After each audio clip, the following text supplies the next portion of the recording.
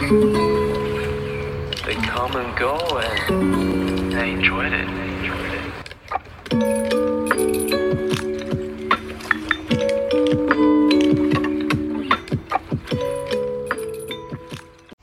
Hello everyone, this is your host Tanya.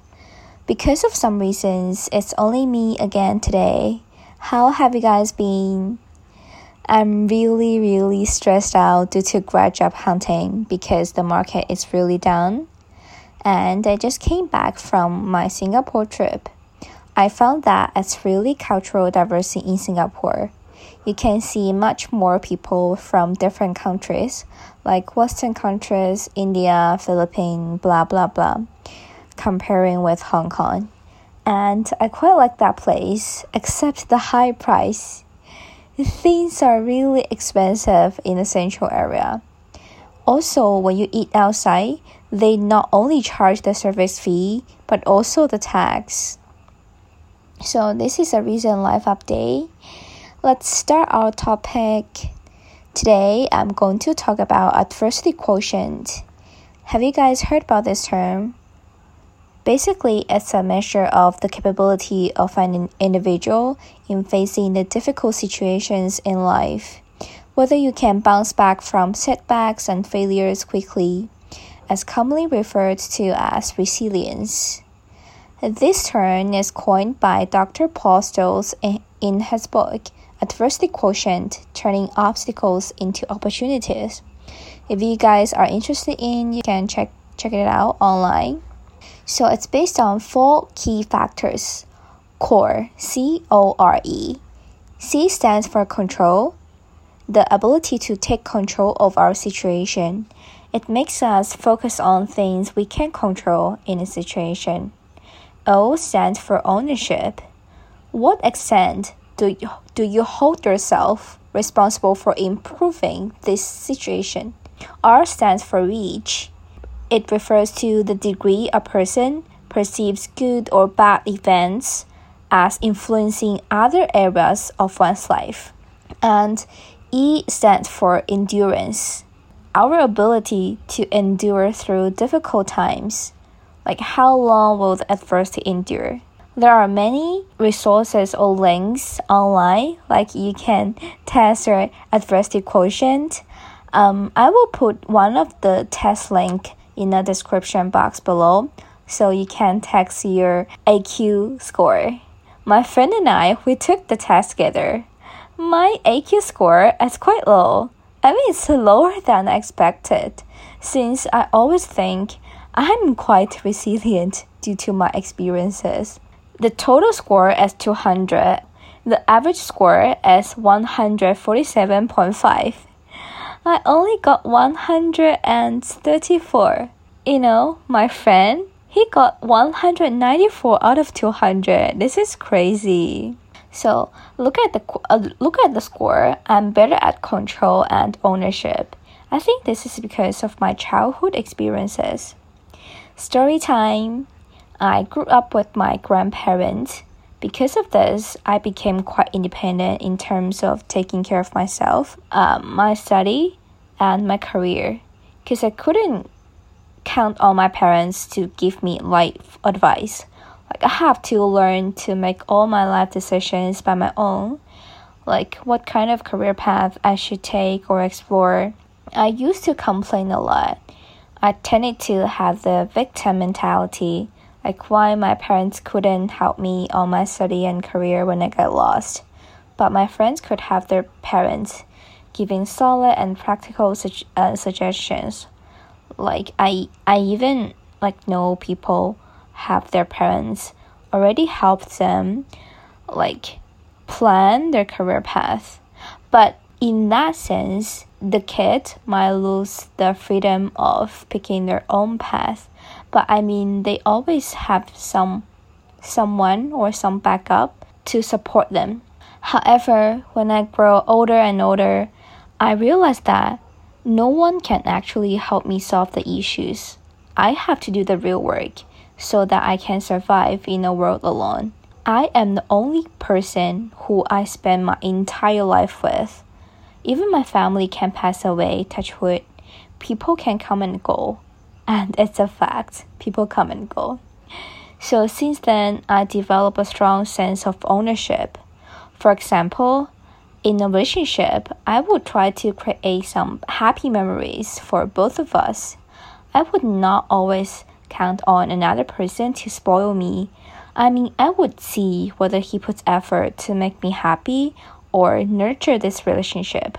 But my point is that I would also take responsibility to build a meaningful and profound relationship. Or in terms of career, I would take initiatives to approach people for help when I need help. I wouldn't feel embarrassed or like I don't ask. I would just ask for what I want. So I'm super grateful that I have ability to help myself grow better and stronger comparing with my starting point. I have strong faith in myself that I am and will always be able to pull myself out of a tough situation and lift myself to a better place. Okay, so in terms of the score, I couldn't believe my friend got 194 out of 200. That's insane. But after knowing his story, everything seems to make sense. He started his hedge fund when he was 19. Luckily, he successfully persuaded the guy to invest in his fund for $100K US. Again, luckily, he multiplied that sum of money and earned even more by crypto trading, which is $321K USD dollars. After that, he flew around the world to raise capital by using this successful case.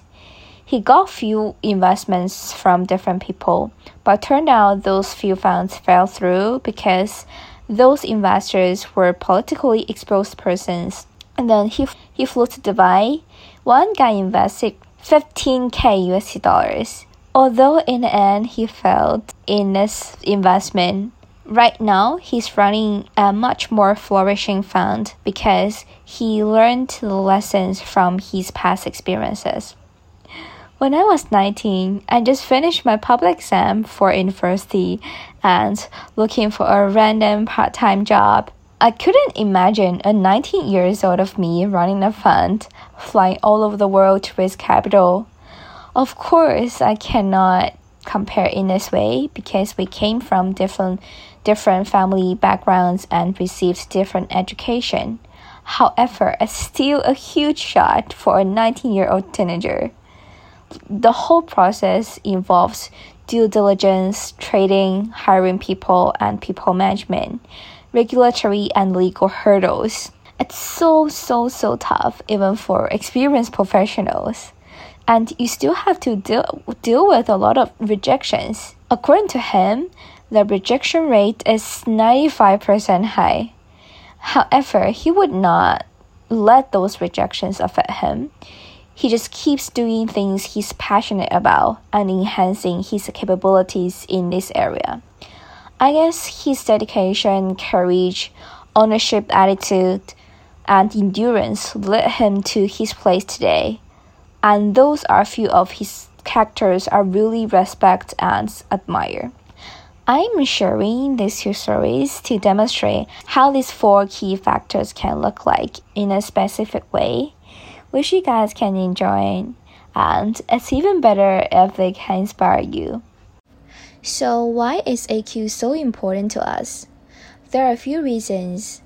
The first one is the world is increasingly changing. We need to be able to adapt to the changes quickly. The higher AQ we have, the more adaptable we are. The second reason is changes can be scary, but also can bring opportunities. Some people might see changes as threats, but people with higher AQ tend to see changes as opportunities. The third reason is you can be happier. With higher AQ, we tend to see things in a more positive way. It's easier to let go of things out of our control and focus on things we have control.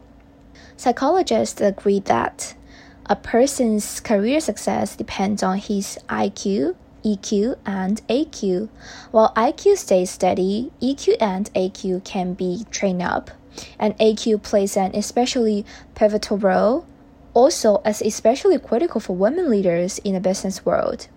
A study conducted by University of Pennsylvania found that women with high AQ were more likely to be promoted and less likely to be fired than those with low AQ, given the fact that women are more likely than men to face obstacles and setbacks in their careers. Higher AQ allows women to overcome them quickly and succeed in a male-dominated field. Everyone needs to handle it, and someone may handle the difficulties better due to higher AQ. It's more important than ever to raise our AQ. So how can we practice our AQ? There are 3 tips. The first one is we need to learn to embrace changes.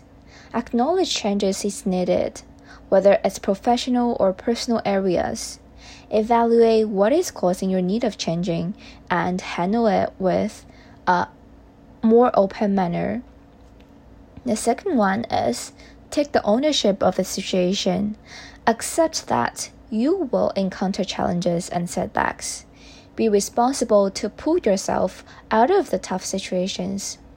The last one is don't dwell on the negative. It's not about thinking everything is gloom or positive, but try to learn from the lessons instead of indulging in the failures.